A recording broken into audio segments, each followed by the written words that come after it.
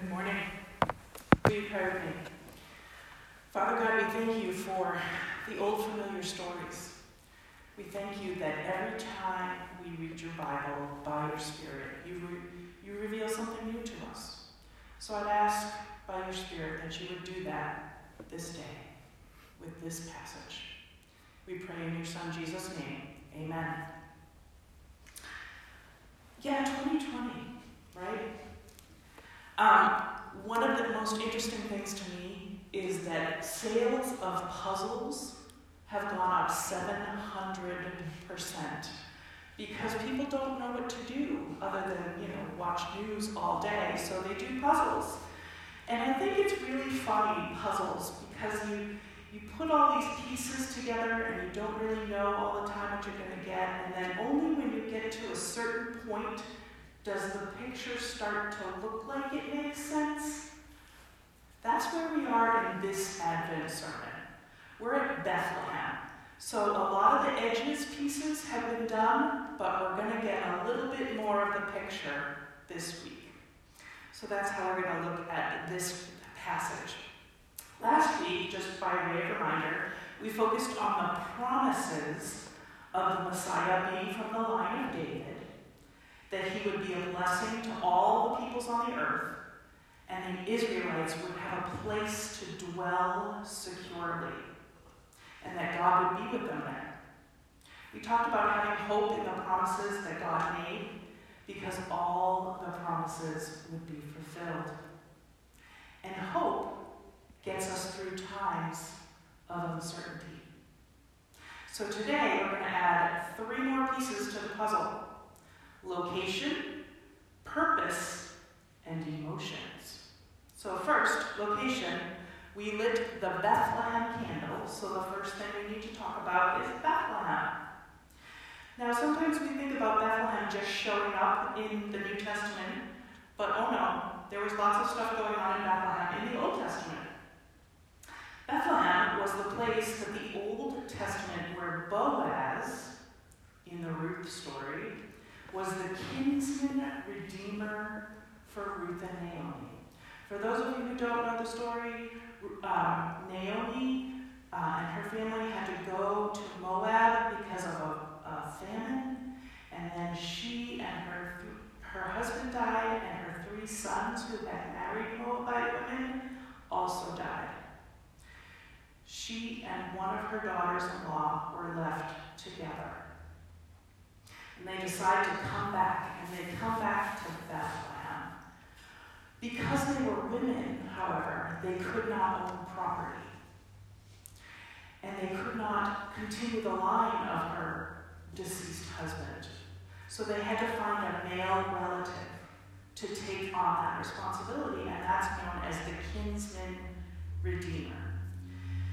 In the Israelite law, part of which Pastor Howard read in Numbers, I have the exact quote of what a kinsman redeemer does.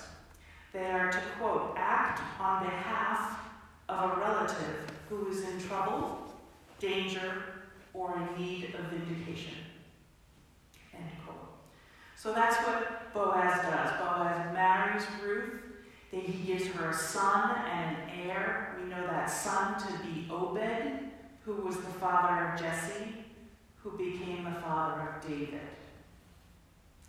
So, beautiful picture of how God grafts Moabite woman into his people and his story. So the other responsibilities of a kinsman redeemer are to redeem the land, redeem the enslaved, provide an heir, and if necessary, avenge a death. Boaz does almost all of these things. He redeems the land so that it is in Naomi's husband's name. He redeems the enslaved because they would have had to be slaves if they could not own property and make a living for themselves. He did provide an heir, but he did not avenge a death. So we'll see how that works out. Also importantly, Bethlehem was also the place where Samuel later anointed that grandson of Boaz, David, as king. Samuel was told to go to the house of Jesse, and he was presented in turn with each of his 7 oldest sons for Samuel to sort of inspect and for the Lord to say, nope, nope, not that one, nope, nope. Do you have any other sons? Oh yeah, there's the little one out in the field taking care of the sheep. Yeah, his name's David. Yeah, bring him. And the Lord said to Samuel, yes, he is the one I'm going to make my king. And 1 Samuel records that the Spirit of the Lord came on David that very day. We know from last week that Jesus would be born from the line of David, so this Bethlehem-centric story is going to continue.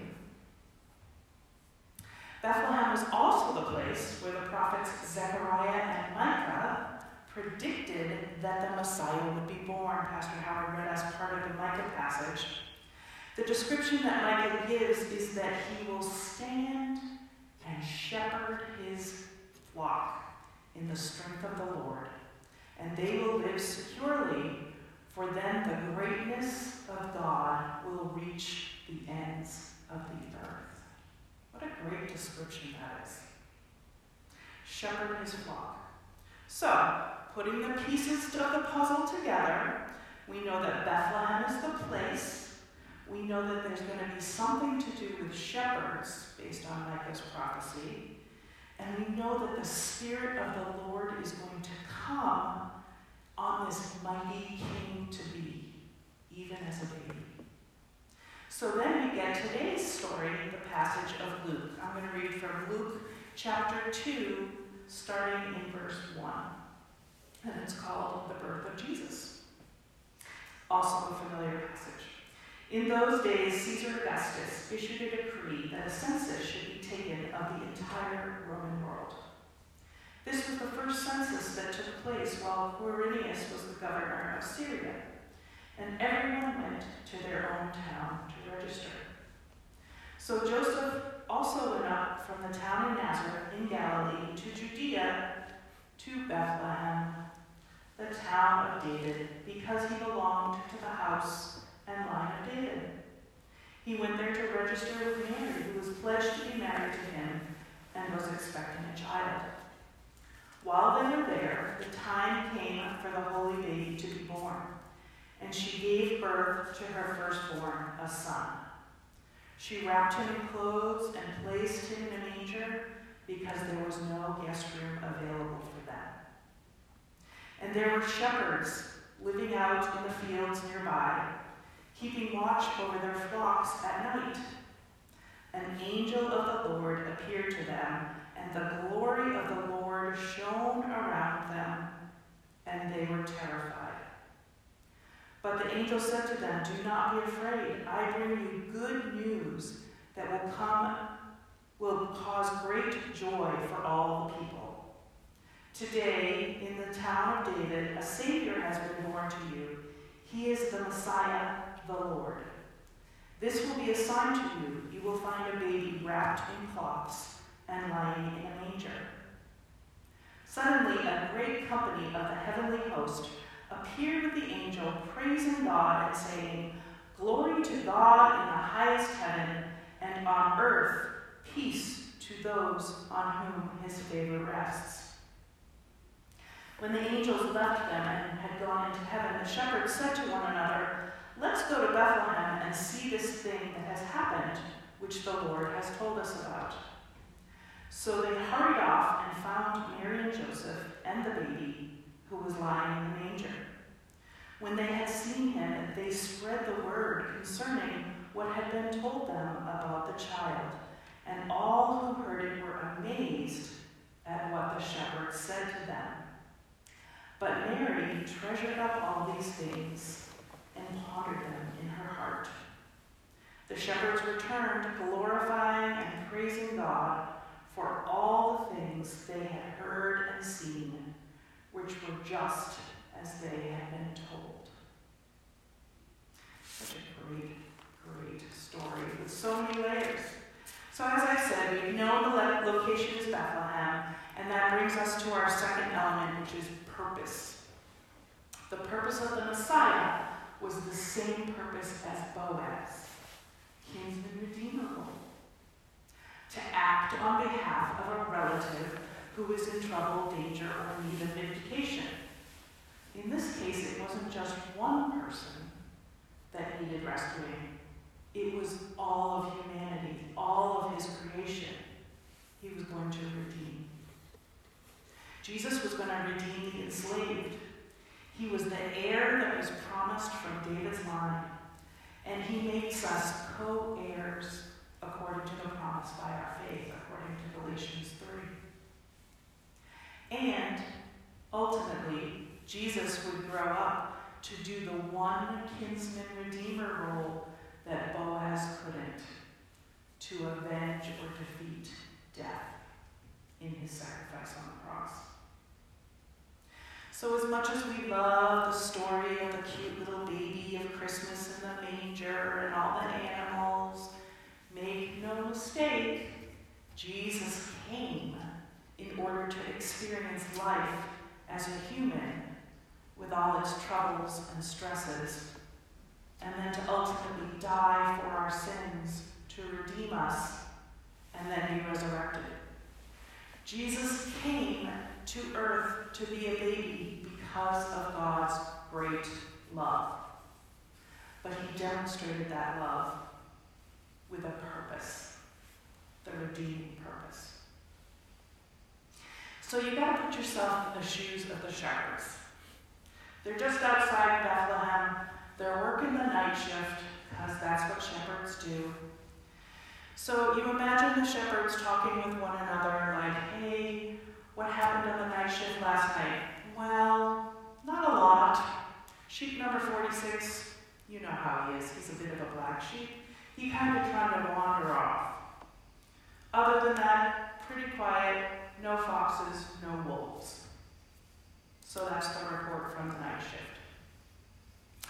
On this night, however, a little different. The angel tells first of all, an angel appears from God.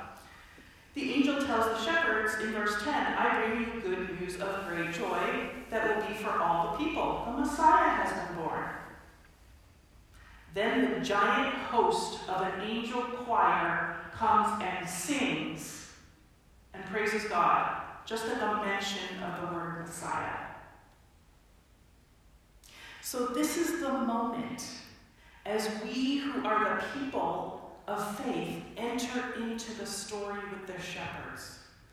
This is the key moment where hope turns to anticipation and then to joy and awe and disbelief and gratitude all wrapped up in one. This is the absolute moment of transition. Years and generations of people had waited for this announcement. The Messiah is coming. The Messiah is here. And now this is it. And who gets to be the witnesses? The shepherds on the night shift. Yep. To the shepherds, the promise of the prophet Micah would be particularly significant and relatable. Because again, we read that Micah said this Messiah king would shepherd his people. He would feed them and love them and take care of them and have concern for them and guard them against enemies. That's what the shepherds did. They knew what this was all about. After all, that was their job. But they did it for actual sheep rather than for humans. So now the place is Bethlehem, and the purposes, the coming Messiah, king, and shepherd are revealed. The last element we get in today's passage is emotions. And we get these emotions from the unlikely people, the night shift, the shepherds. What you need to know is that shepherds are normally not center stage in this society. They were kind of social outcasts. You didn't want to have them for dinner necessarily because they smelled, well, frankly, like sheep. And they were often lower class. They were often dirty. They were sort of viewed as lazy because most of the time they didn't have to do a lot on the night shift, except make sure that the sheep didn't run away or that a predator didn't come in. Plus they work at night, so they're kind of out of sight, out of mind. So their reactions are so interesting to observe. So what were the reactions of the shepherds? In verses 16 to 20, they hurried off. So they weren't lazy when they were motivated. They were amazed, and they immediately spread the word concerning this amazing baby, and anybody who heard it was amazed. This was a life-changing night shift for them. They would never be the same. And then in verse 20 we read, the shepherds returned to the sheep, glorifying and praising God for all the things they had seen and heard, which were just as they were told. The prophecies came true, the angel's message came true, it all came together in this little baby in the manger, wrapped in cloths, surrounded by probably not very pleasant-smelling animals. Far cry from the palace that David wanted to build for God all those years ago. Their hope had turned to joyful anticipation as they heard from the angels. And the hope was fulfilled when they saw the baby. Hopes were finally realized. They came true in the baby Jesus. He is the Redeemer. He was going to shepherd them. He was going to redeem them. He was going to be everything in a baby. It all came wrapped in a baby. Jesus came to redeem us from our sins, to love and care for us like a shepherd, and to fulfill our hopes and provide joy, just as he did to the shepherds. So as a result, in Advent this year, of all years, we need to ask ourselves today, can we be like the shepherds on the night shift? Can our hope turn to joy? Can we experience awe and wonder anew? Can we picture the bright star and the angel choir and the magnificent baby in humble circumstances? Can we try to understand the depth of the love of God for us, that he would humble himself and take the form of a baby born in a stinky, hot, and cramped stable among animals in Bethlehem? Not a palace or a house of cedar like David wanted to build for him. Suggestion. Reread Philippians 2 this week. It talks about how Jesus humbled himself and emptied himself of all heavenly privilege to become this human on earth. Can we experience the awe-inspiring love of God that fulfills all the prophecies, encompasses all the hopes for the coming King, and provides the loving protection of a shepherd? It is my hope and prayer that we can, with God's help. We don't need to be shepherds working on the night shift. We can just adopt their attitudes of openness, joy, and awe. That is my prayer for us this second Sunday in Advent.